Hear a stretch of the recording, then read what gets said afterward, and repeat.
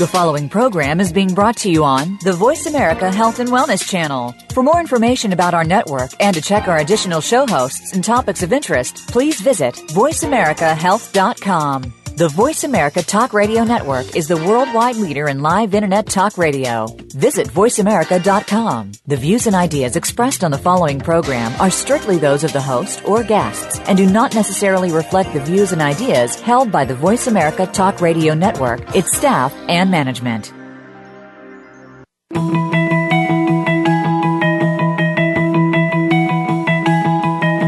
Welcome to Vision Talk Radio with Dr. Bob. If you're interested in keeping your eye health top-notch throughout all of the stages of your life, this is the program to listen to right now. We'll discuss the latest treatments and technologies to help battle vision-related disease, as well as bring you tips and proven methods to keep you seeing well, now and as you age. Here is your host, Dr. Bob Rothbard. Good afternoon. You're on Vision Talk Radio with Dr. Bob on the Voice America Radio Network online. Today we have a guest who's appeared with me before, Dr. Val Wren of the School of Optometry at Western University. And I figured with this show we're going to reverse roles, where I'm going to have her ask me a few questions about my optometric career, what I've enjoyed about private practice, and we'll go through several questions, and I think it should be of interest. How are you today, Dr. Wren? I'm doing great. How about yourself?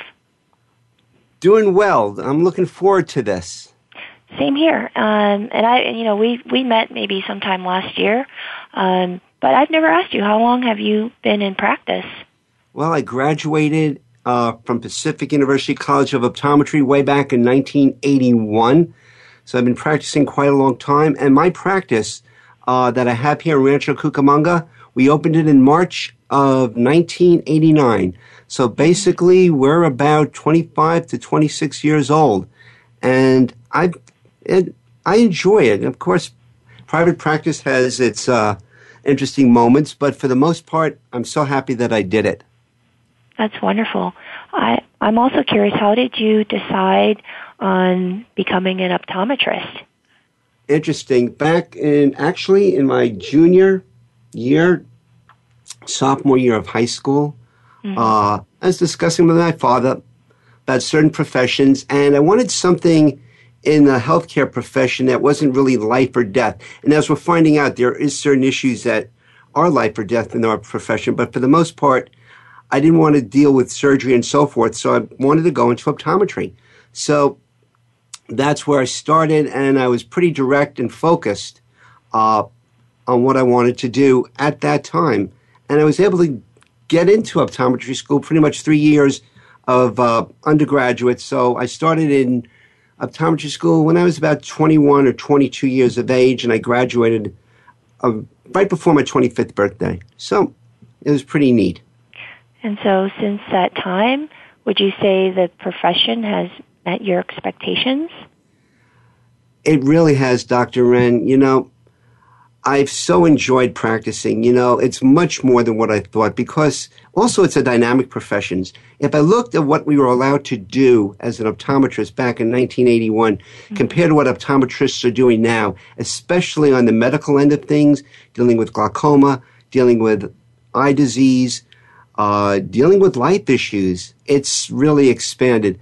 But also I've become involved with different groups of optometrists that deal with what I call the functional or behavioral end of optometry, which deals with how well can a kid learn in school, what role does vision play in sports, in work, and in education for that matter. So my expectations and the love that we have from a lot of our patients, I never expected that.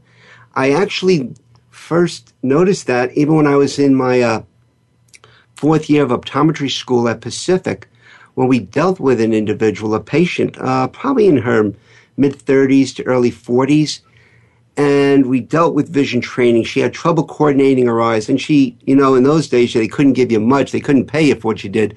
So she actually brought a bottle of wine and said, "Thank you for what you've done. Wherever you practice, there will be someone grateful like me for your dedication and enthusiasm. And that was just a start. So it was really enjoyable as far as that's concerned. My expectations, like I said, with how we treat people and so forth, the colleagues that we've become associated with, becoming part of the community, it's been great. So well exceeded the expectations. It sounds like you're a people person, and it sounds like you've probably had many rewarding experiences throughout your career. And your care goes beyond the vision exam. It affects the person's livelihood and what they do on a day-to-day basis. So, can you share with us a story where you had that significant impact, where you felt that you took away from it also as much from the experience as a rewarding type experience for you? The experiences are numerous, Dr. Wren. One, for example, was referred from a patient of mine. The patient came in, and her problems stemmed from the fact that she was walking into walls. This was after brain surgery. Mm-hmm. And she couldn't walk a straight line. So we did the examination. She was 20/20, but I had a really old way of measuring. This was a long time ago. Peripheral vision. It was called the tangent screen, which is basically just following a white dot on a black background.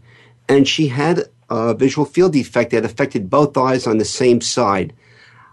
So what we did was we're able to use certain lenses that actually shift the image from left to right or up and down. In this case, we put something that shifted the image to the right. And it kind of balanced her because she was missing her visual field on one side. And she was able to walk straight. She really felt as if it made a big difference. She was able to read better. She actually was able to get a driver's license. Well, she probably had the driver's license. She felt capable of driving. And she was totally depressed before this.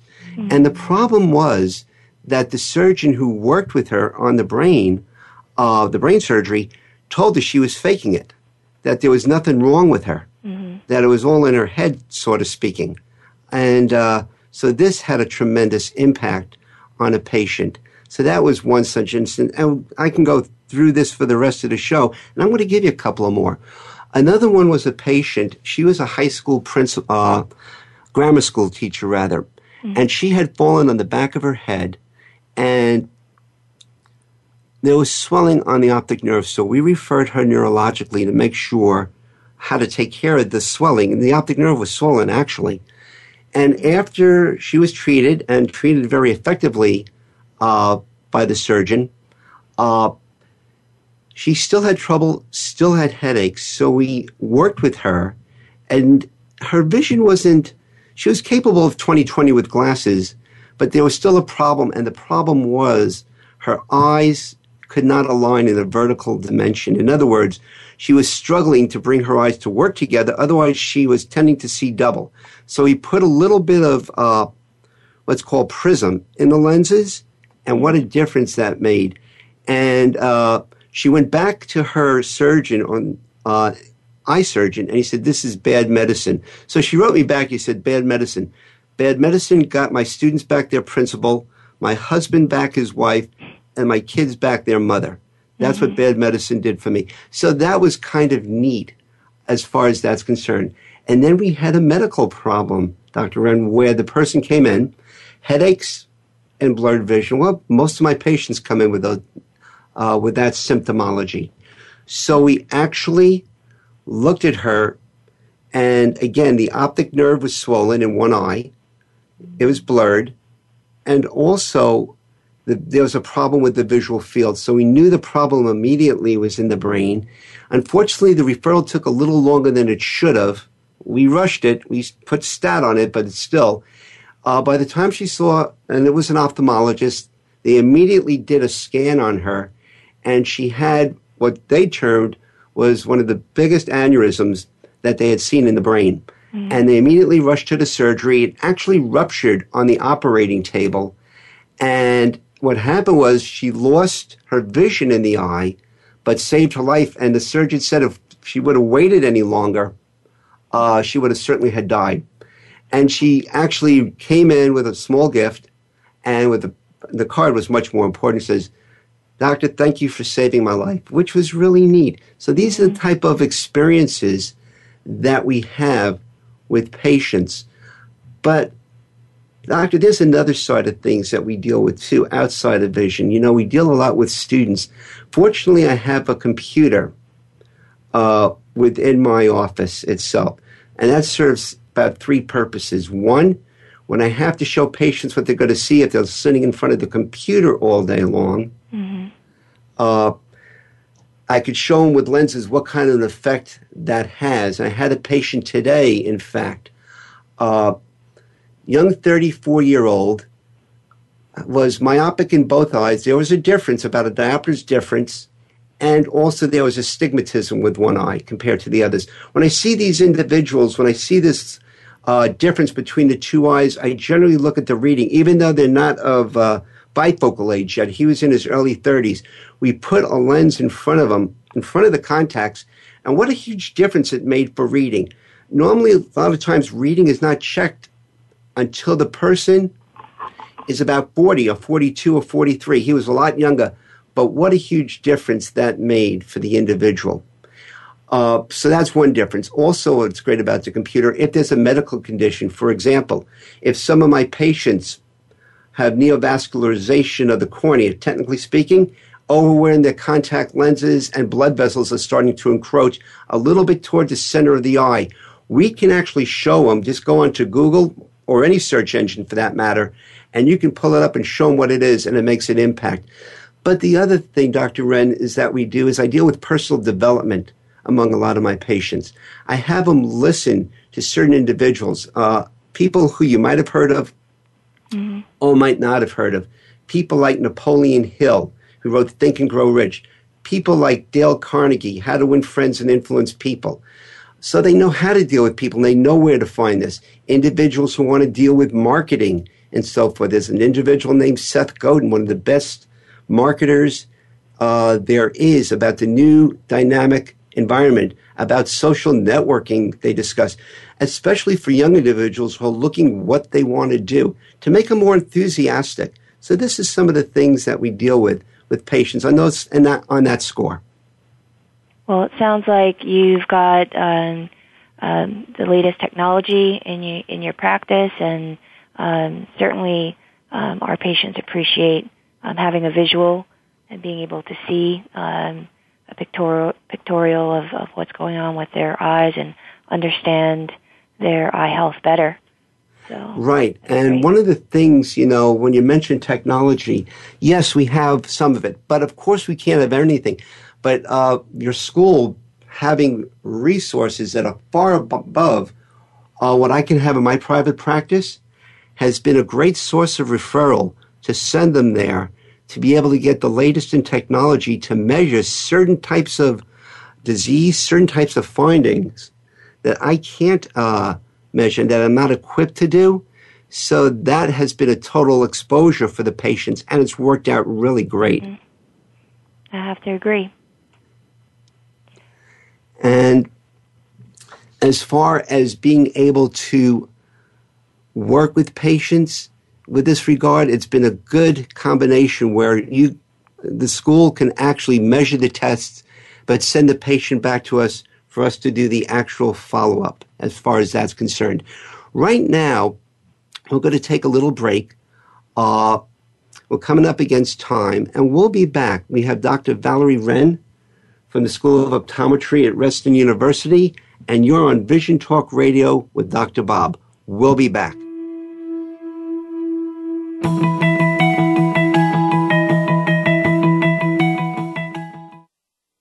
Looking for exciting video content live and on demand? Visit www.voiceamerica.tv for exclusive content you just can't find anywhere else. That's voiceamerica.tv. Tune in now. If you are in Southern California, visit Rancho Cucamonga Optometric Center. Dr. Bob started his practice more than 25 years ago, providing high-quality vision care to his patients. Some of our patients and their families have been coming to us since the very beginning. Visit our website at ranchoeyedoctor.com. There you can click on the Testimonials tab, Video tab, and Blog tab. If Dr. Bob feels that the care a patient needs is beyond his scope of practice or knowledge, he can refer these patients to specialists to make sure the patient is receiving the best care possible. Rancho Cucamonga Optometric Center is part of the local Chambers of Commerce in Rancho Cucamonga, Upland, and Ontario, California. Our wonderful staff is very knowledgeable and friendly. We welcome most vision care plans and can help you find your vision plan if you're unsure about your coverage. We'd love to have you come in. Visit ranchoeyedoctor.com, or if you're in Southern California, call us at 909-980-3535. Rancho Cucamonga Optometric Center, 909-980-3535, or ranchoeyedoctor.com. Become our friend on Facebook. Post your thoughts about our shows and network on our timeline. Visit facebook.com/Voice America.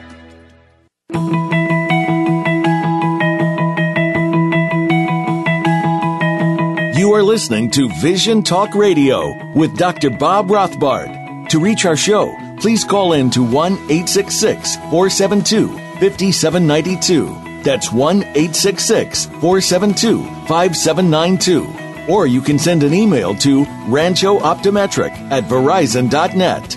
Now, back to this week's edition of Vision Talk Radio. We're back, Vision Talk Radio with Dr. Bob. I'm with Dr. Val Wren of the School of Optometry at Western University. And we're just carrying on a conversation about what private practice is, what it is to me, and the enjoyment. So, Dr. Wren, what else did you have questions about? Well, hey, Dr. Bob. I know that, it's great hearing about your private practice. I want to hear more about some of, your social media and some of your philosophies with prescribing. But I also want to know about, because I know that you're involved in the community, what sorts of things are you doing in the community?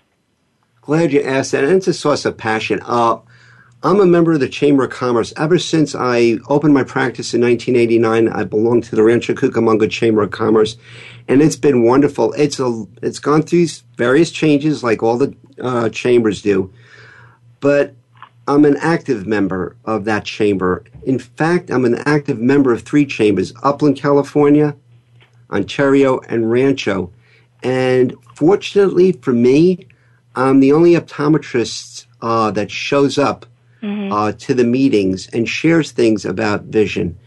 And it's been a good source of referral, but more importantly, you really also start to realize the importance of networking directly, not socially online, although that's important too, but with patients, and you start to become their friends, and you start to know their families and so forth. And these chambers have big meetings. I mean, some of the meetings have well over 100 individuals there. And the thing of it is, they know me as Dr. Bob, and you get to visit with them and so forth. And it's a lot of fun. And I talk to individuals there, share what we're able to do in our practice, and we've got a very good reception from there. Being in the community is great. I'm in a shopping center. If you're familiar with the Inland Empire Baseline in Haven, and one of the enjoyments I have, Doctor, is even just walking down to Starbucks. I mean, this is funny. I meet this little toadhead kid, a little blonde hair, about 3 years old, and they call me Dr. Bob from there, and they know I'm across. And again, this is networking, but more important, it's just a source of enjoyment. And I meet with this kid, and I said, "Do we like New York?" And he goes, "Yeah." And I said, "Do we like Boston?" I shake my head, and he goes, "No." And I said, "Do we like the Yankees?" And he goes, "Yeah." And do we like the Red Sox? And no. So it's just this, of course, we're kidding with him. And trying to get this kid to speak with a New York accent, which he really does a really good job at 3 years of age. So that's the type of family stuff that we have. The chambers, getting back to the chambers, they also have various events. And a lot of times we will sponsor the event. I've become donate certain either sunglasses or actually donate money for certain causes with the chamber. So whatever you give comes back much more towards you. And it's been a wonderful, wonderful experience in doing this. And like I said, I've been in the community now since 1989. The other chambers I've joined later on, but it's been really great just to be part of it and so now, forth. Can anyone join the Chambers of Commerce, or do you have to be invited? Anybody can really join, and either you can join as an employee of a group. The business has to join themselves. Okay. But there are schools or county people who have joined the Chambers of Commerce. There are, of course, business owners, as myself. But just as long as you're part of the business has to register, and you can be an employee. But to me, it's a big part because you can really relate. I mean, there were times where I took on a sponsorship for about 2 or 3 months, where I was the main speaker, where I would talk about everything from LASIK surgery to vision training to certain methods of prescribing, different aspects of contact lenses and so forth. So we really got out there as far as that. And one of the things I'm proudest was in 2008 for Rancho Cucamonga, I was Small Business Person of the Year. Congratulations. As voted on. Yeah, that was pretty neat. So I was nominated that and had a breakfast for that. And it was pretty cool. It was quite an honor to achieve for me. Well, it's great that you're involved in the community and giving back to the community. And I think it's important that there's an optometrist sitting amongst, others on the chambers, because what we do as optometrists is our scope of practice has expanded so much over the past years that it's more than prescribing glasses. We also look at binocularity, and how does binocularity and eye teaming influence how you prescribe for your patients? Tremendously, doctor. I referred to the case a little bit earlier with the individual I prescribed plus lenses to. I'll shoot out a number to you, although the audience might not understand it. But I'm about 9 or 10 diopters of vertical. And that's a lot. That's a heck of a lot, which means there's a little bit of suppression. And we're just talking technical talk here. Basically what it means is that, and I've adapted to it, but if I had any other patient that came in with my type of symptomology, the first thing I would do, especially if they weren't aware of it, would actually be to have a neurological consult to make sure there was a tumor or stroke that caused that problem. Basically, the doctor, most people will know if they have that type of problem. I had people today, and it works, only measured, Dr. Wren, a half a diopter vertical.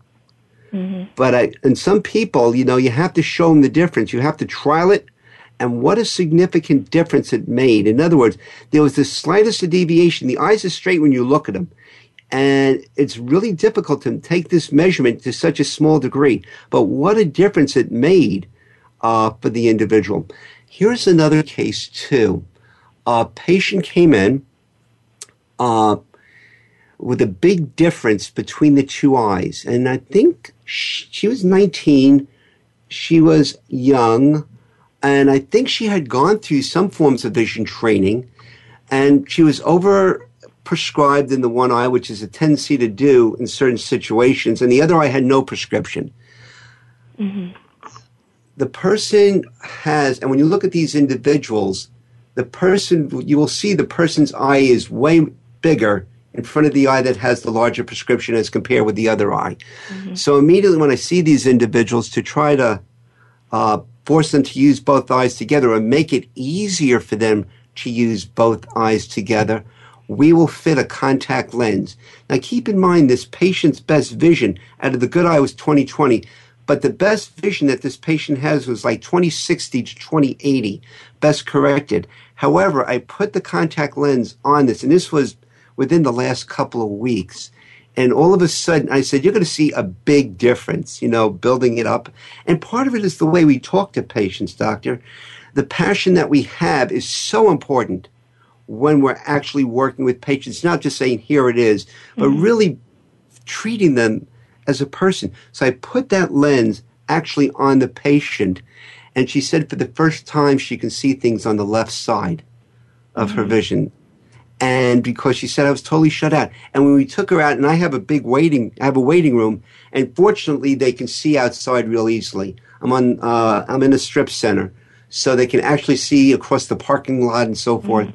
And she actually started crying when she saw this. For the first time, she was able to actually use both eyes together as far as that's concerned. And, binocularity, there's certain types of individuals that need it more. And you deal with individuals in sports, and you start hammering away at not only binocularity, but how good the binocularity is. In other words, if they're constantly running or they're moving, can their eyes stay, and we'll use the two layman's terms, aimed and to make the eyes align and focused to see clearly?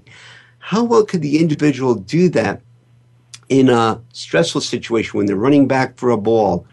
Or, for example, if they're, we'll go into the relationship between binocularity and perceived periphery, and I'll probably do that a little bit later. But how well do they coordinate those eyes together? And to me, it has a dramatic effect on the ability in sports. And of course, when you deal with binocularity, you want to be talking about, we're going to be going over this a little more because I just don't want to give it short shrift, the ability for a child to be able to perform in school. And sometimes, and here's a continuum. You have an individual who has really strong binocularity. You have a person who's on the cusp. In other words, they're struggling to use it. And then you have the individual that totally gives it up. In other words, either their eye is crossed or their eye is divergent out. It's been constant like that for a lot of their life. The one that has the most difficulty in school, in my opinion, is the one who has binocularity, but barely has it, where if they're under any stress, if they're doing a lot of reading, or they're staring at a monitor for a long period of time, they are going to develop symptomology. They are going to have headaches. They're going to have fatigue. It's almost what OEP, the Optometric Extension Program, would refer to as a case being embedded or disembedded and so forth, how organized the person is within their visual system. And I learned this stuff in school way back. And I've intended, and we'll go on with some of the education I've had since then. And I think your school is having a stud practicum coming up. I think I was reading, which is, this guy's very amazing, what he donates to the optometry schools. And it deals with, again, what's called functional optometry. How well does the person's vision make them perform, and the person's performance, what the person's doing, how does that affect their vision? So these are all things that are dealing with binocularity. Again, the workplace, being able to sustain for long periods of time. A person's binocularity, in my opinion, can affect, for example, will the person's eyes become dry after a while? Certain stressors could cause dry eyes in addition to not blinking enough, which a lot of people do on the computer. So these are things that we're actually looking at with individuals with binoculars. So it is a tremendous importance to be able to measure it, and also, which we'll go into later, perhaps after the break, vision training and how it can be developed. And I'll discuss some cases that we've had. We're going to take a break right now. We're coming up against the hour. You're on Vision Talk Radio with Dr. Bob. We're with guest Dr. Valerie Wren from the School of Optometry at Western University. We'll be back.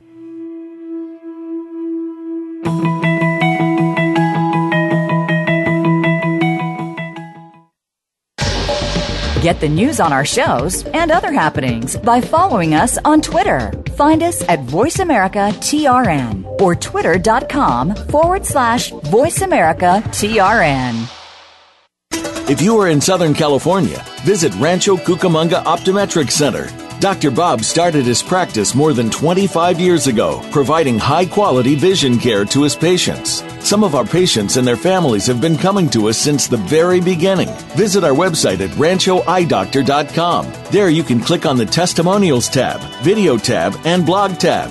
If Dr. Bob feels that the care a patient needs is beyond his scope of practice or knowledge, he can refer these patients to specialists to make sure the patient is receiving the best care possible. Rancho Cucamonga Optometric Center is part of the local Chambers of Commerce in Rancho Cucamonga, Upland, and Ontario, California. Our wonderful staff is very knowledgeable and friendly. We welcome most vision care plans and can help you find your vision plan if you're unsure about your coverage. We'd love to have you come in. Visit ranchoeyedoctor.com, or if you're in Southern California, call us at 909-980-3535. Rancho Cucamonga Optometric Center, 909-980-3535, or ranchoeyedoctor.com.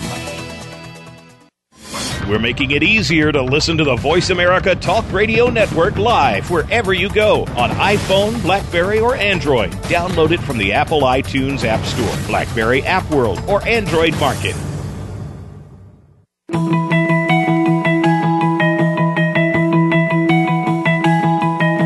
You are listening to Vision Talk Radio with Dr. Bob Rothbard. To reach our show, please call in to 1-866-472-5792. That's 1-866-472-5792. Or you can send an email to ranchooptometric@verizon.net.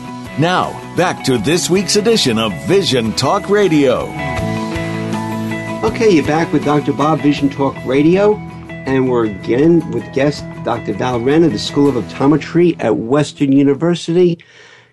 You know, Doctor, you've asked me how I've become part of the community, but I know the School of Optometry does a tremendous job, not only with patients, but outsourcing of examinations, and also what you've done as far as continuing education with the doctors. And I'd like you to spend some time describing those situations with us. Well, we're always interested in doing community outreach. We're lucky because we have students. So the optometry school program, it's a 4-year doctorate program. Most of the students have their bachelor's in science before they attend the College of Optometry. And so one of the great things is we have manpower.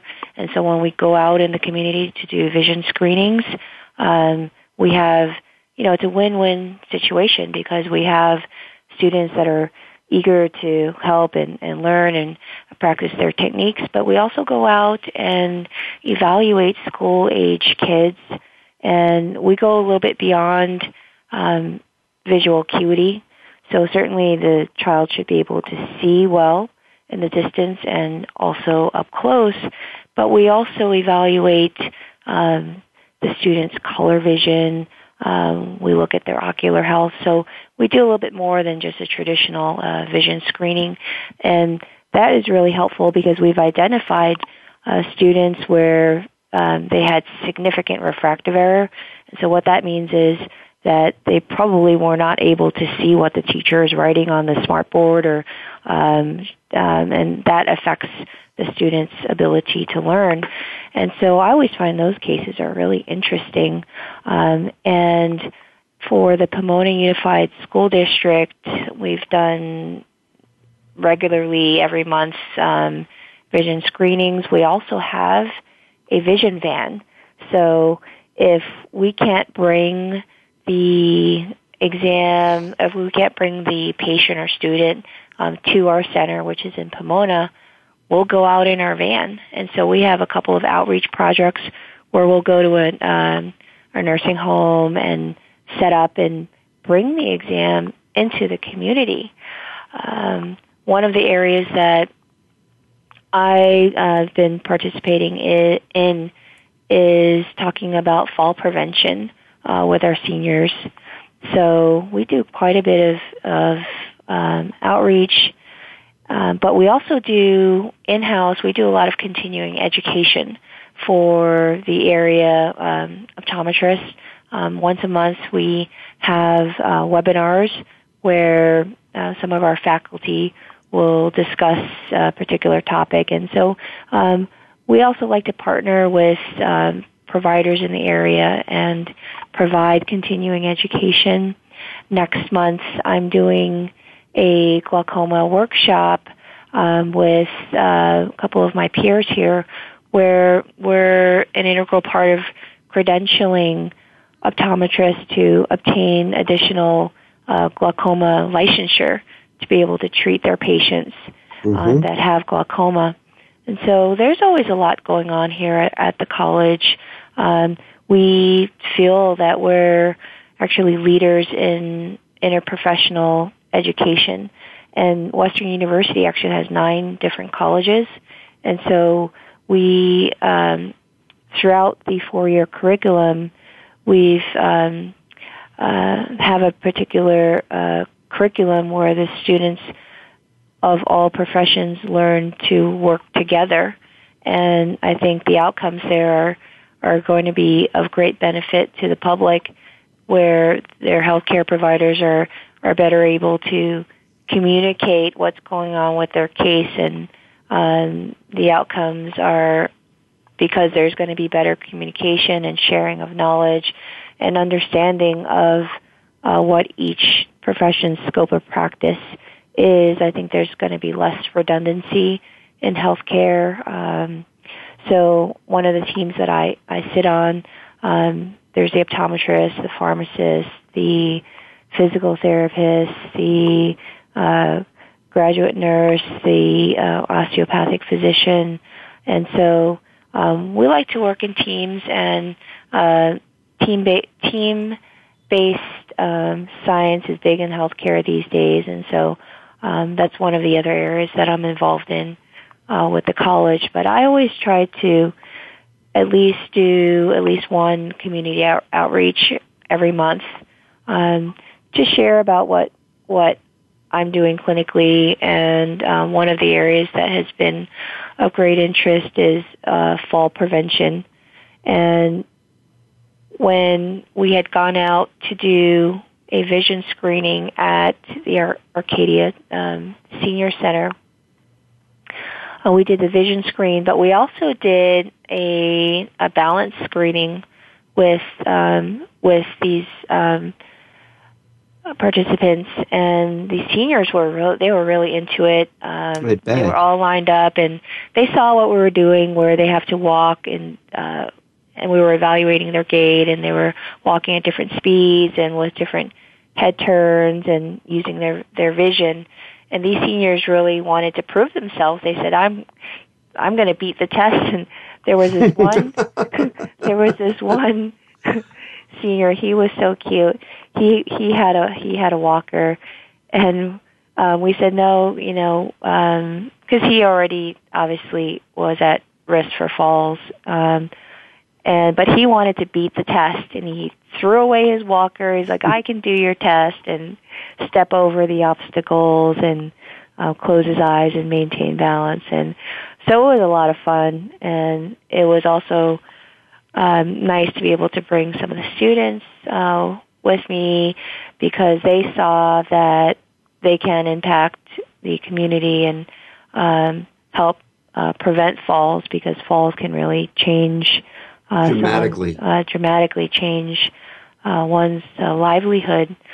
And I thought that was really rewarding. And, those are some of the things that I hope to continue doing for the college. It's interesting because when there are several people in the spotlight who, and I'm talking about individuals in their 80s and 70s, and it seems as if after they've fallen, I think one of them was the announcer for the Lakers years ago, after they've fallen and if either fracture a hip or whatever, it's all downhill from there.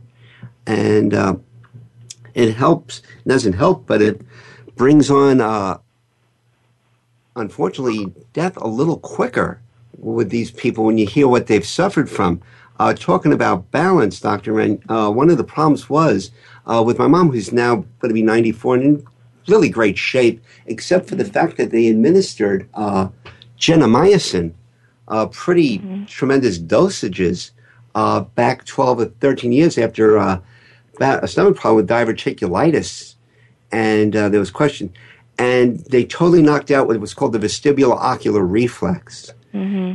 And there was really nothing to bring it back.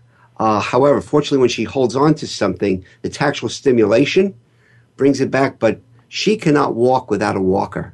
Wow.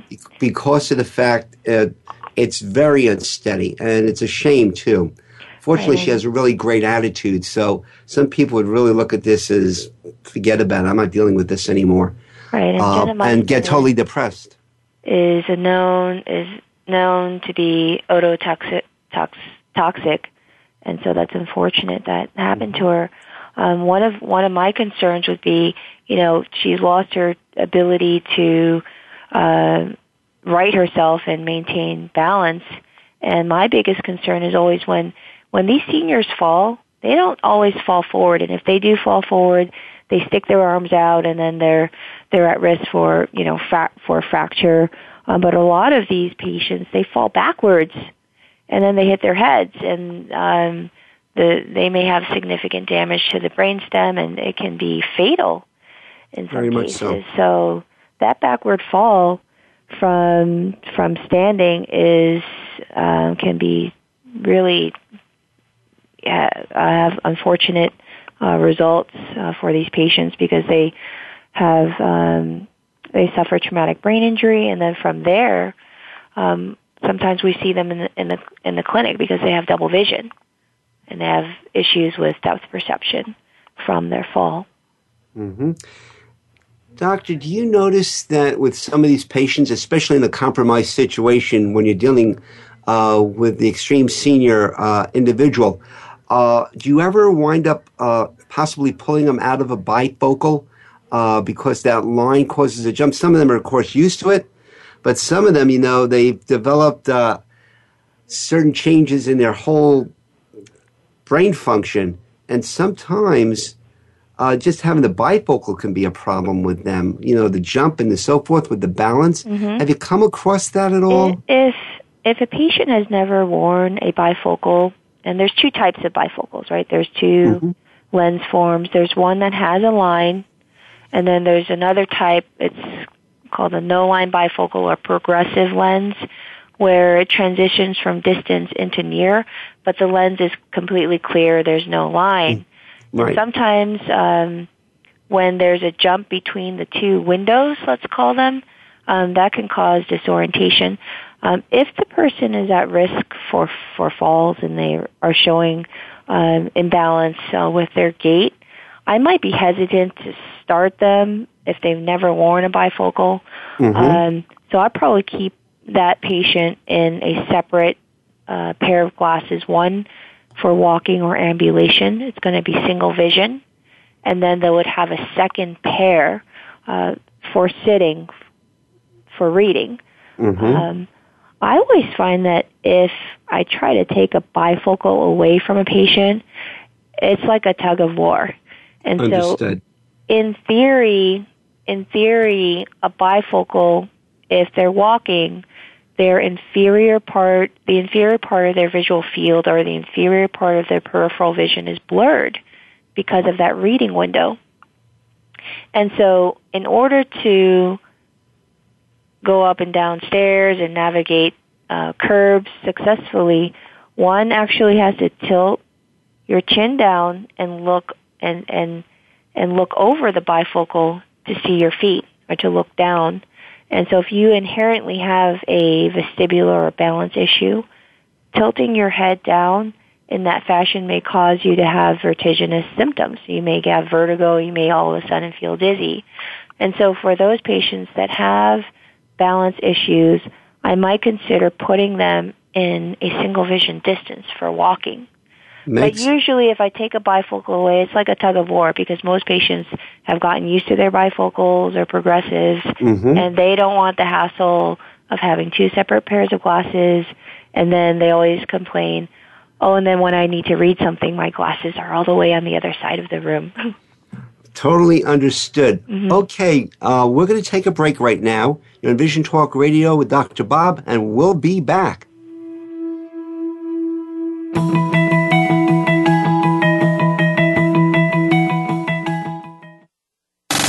Have you friended us on Facebook yet? Why not? Just go to facebook.com/Voice America or search for the keywords Voice America. Once you are part of our Facebook network, you'll receive daily messages about what's happening with our shows, this week's featured guests, and new happenings at the Voice America Talk Radio Network. And you can add your voice to the always active discussions on our timeline. Just go to facebook.com/Voice America or search for Voice America. How many times have you heard this? I'm sick and tired of feeling sick and tired. You are what you eat. I've tried every diet.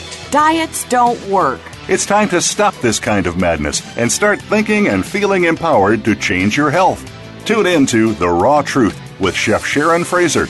Join us weekly for thought-provoking conversations with world-renowned experts in the food, medical, holistic, sports medicine, chiropractic, and naturopathic health sciences. The Raw Truth airs live every Thursday at 8 a.m. Pacific Time, 11 a.m. Eastern on Voice America Health and Wellness.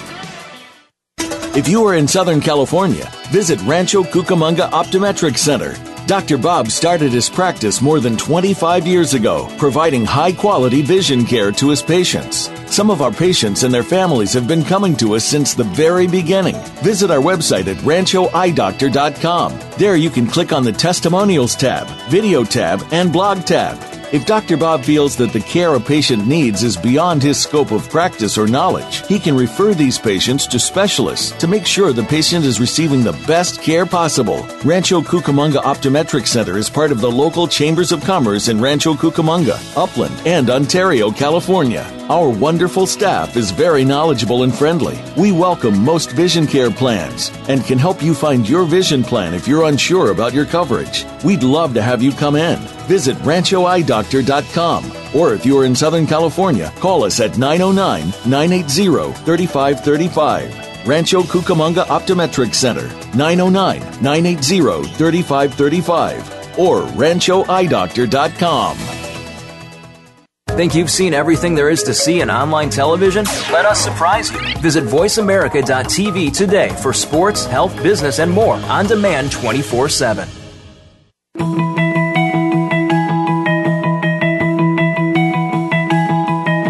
You are listening to Vision Talk Radio with Dr. Bob Rothbard. To reach our show, please call in to 1-866-472-5792. That's 1-866-472-5792. Or you can send an email to ranchooptometric@verizon.net. Now, back to this week's edition of Vision Talk Radio. You're back with Dr. Bob and with Dr. Val Wren at School of Optometry at Western University. We're having kind of a discussion about the private practice and where Dr. Wren practices, where is the optometry school. Doctor, do you have any other questions that you wanted to know? I know that you do some vision therapy in your practice. Can you talk more about what vision therapy is and maybe share a little bit about a case or two? When I take on a case in vision therapy, doctor, I want it to be really obvious to the patient. And that doesn't mean that the less obvious ones don't get vision therapy. Those I sometimes refer out to the school, but I wanted the patient to be able to perceive what's going on. And this is with visual motor, when their eyes are not working well together. There are two systems with the eyes.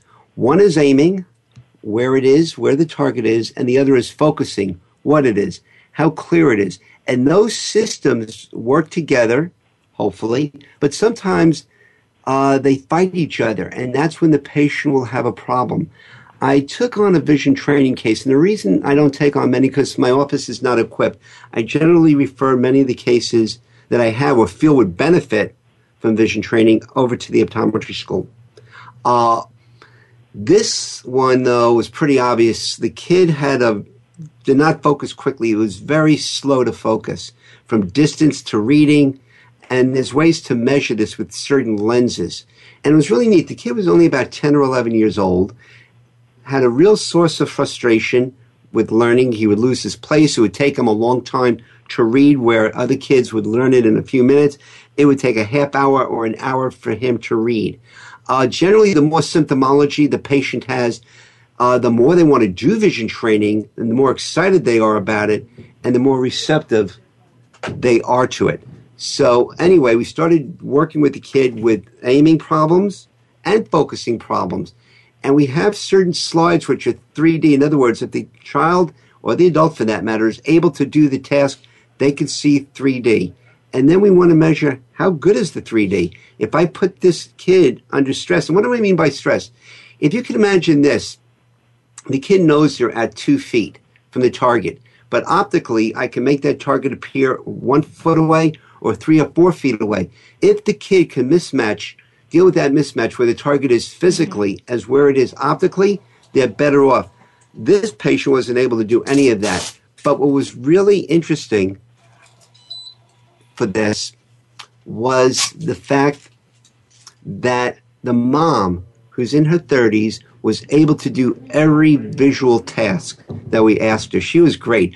She was able to work with the 3D slides. She was able to focus her eyes extremely quickly. And so she knew there was something wrong with her son.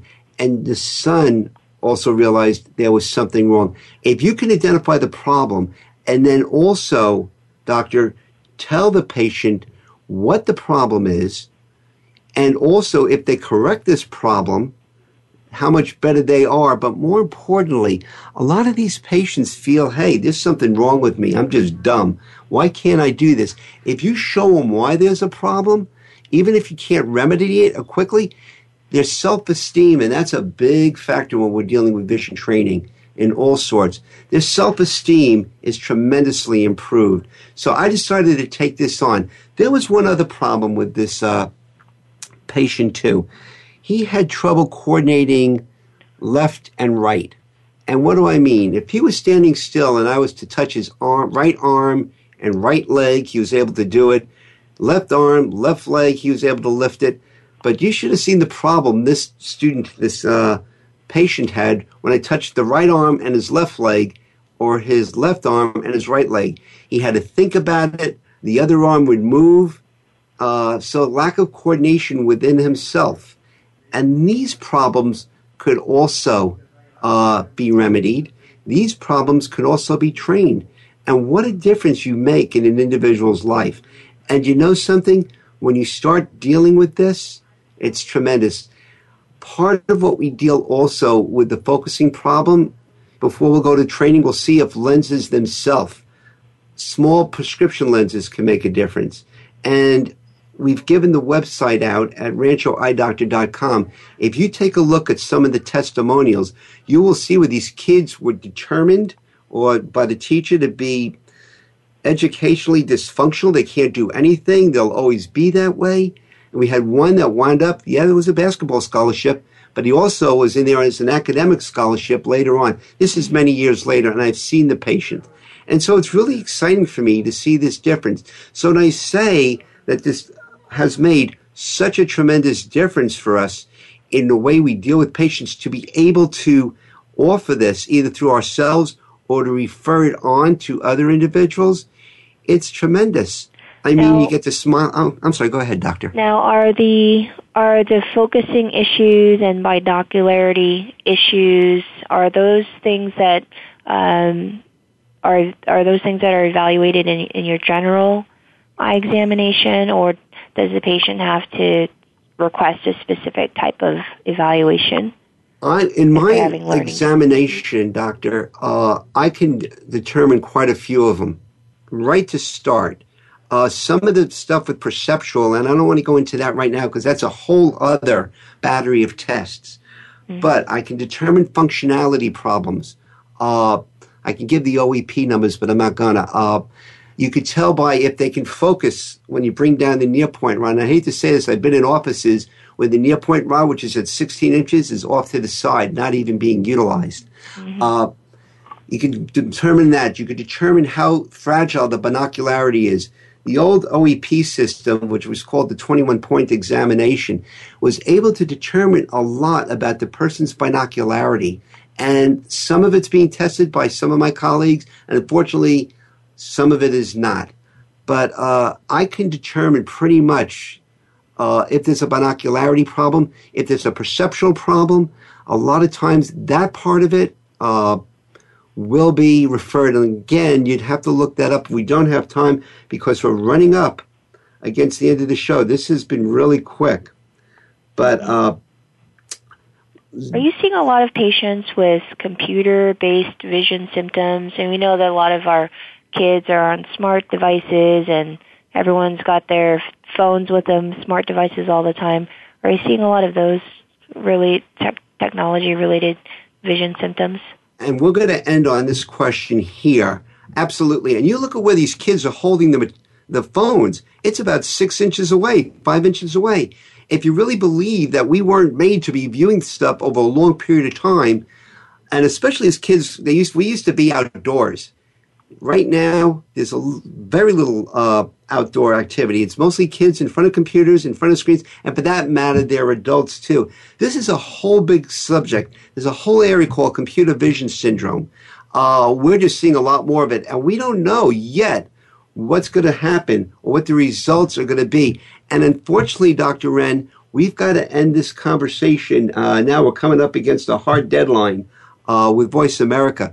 But this has been totally enjoyable. I could have carried this on for another hour because the stuff, is great. I really am so enthusiastic and really feel blessed that we're able to do this. So we're going to end this here. I really thank you. And you're a big part of our show and having other guests come on. This has been Vision Talk Radio with Dr. Bob on the Voice America channel. Have a good week.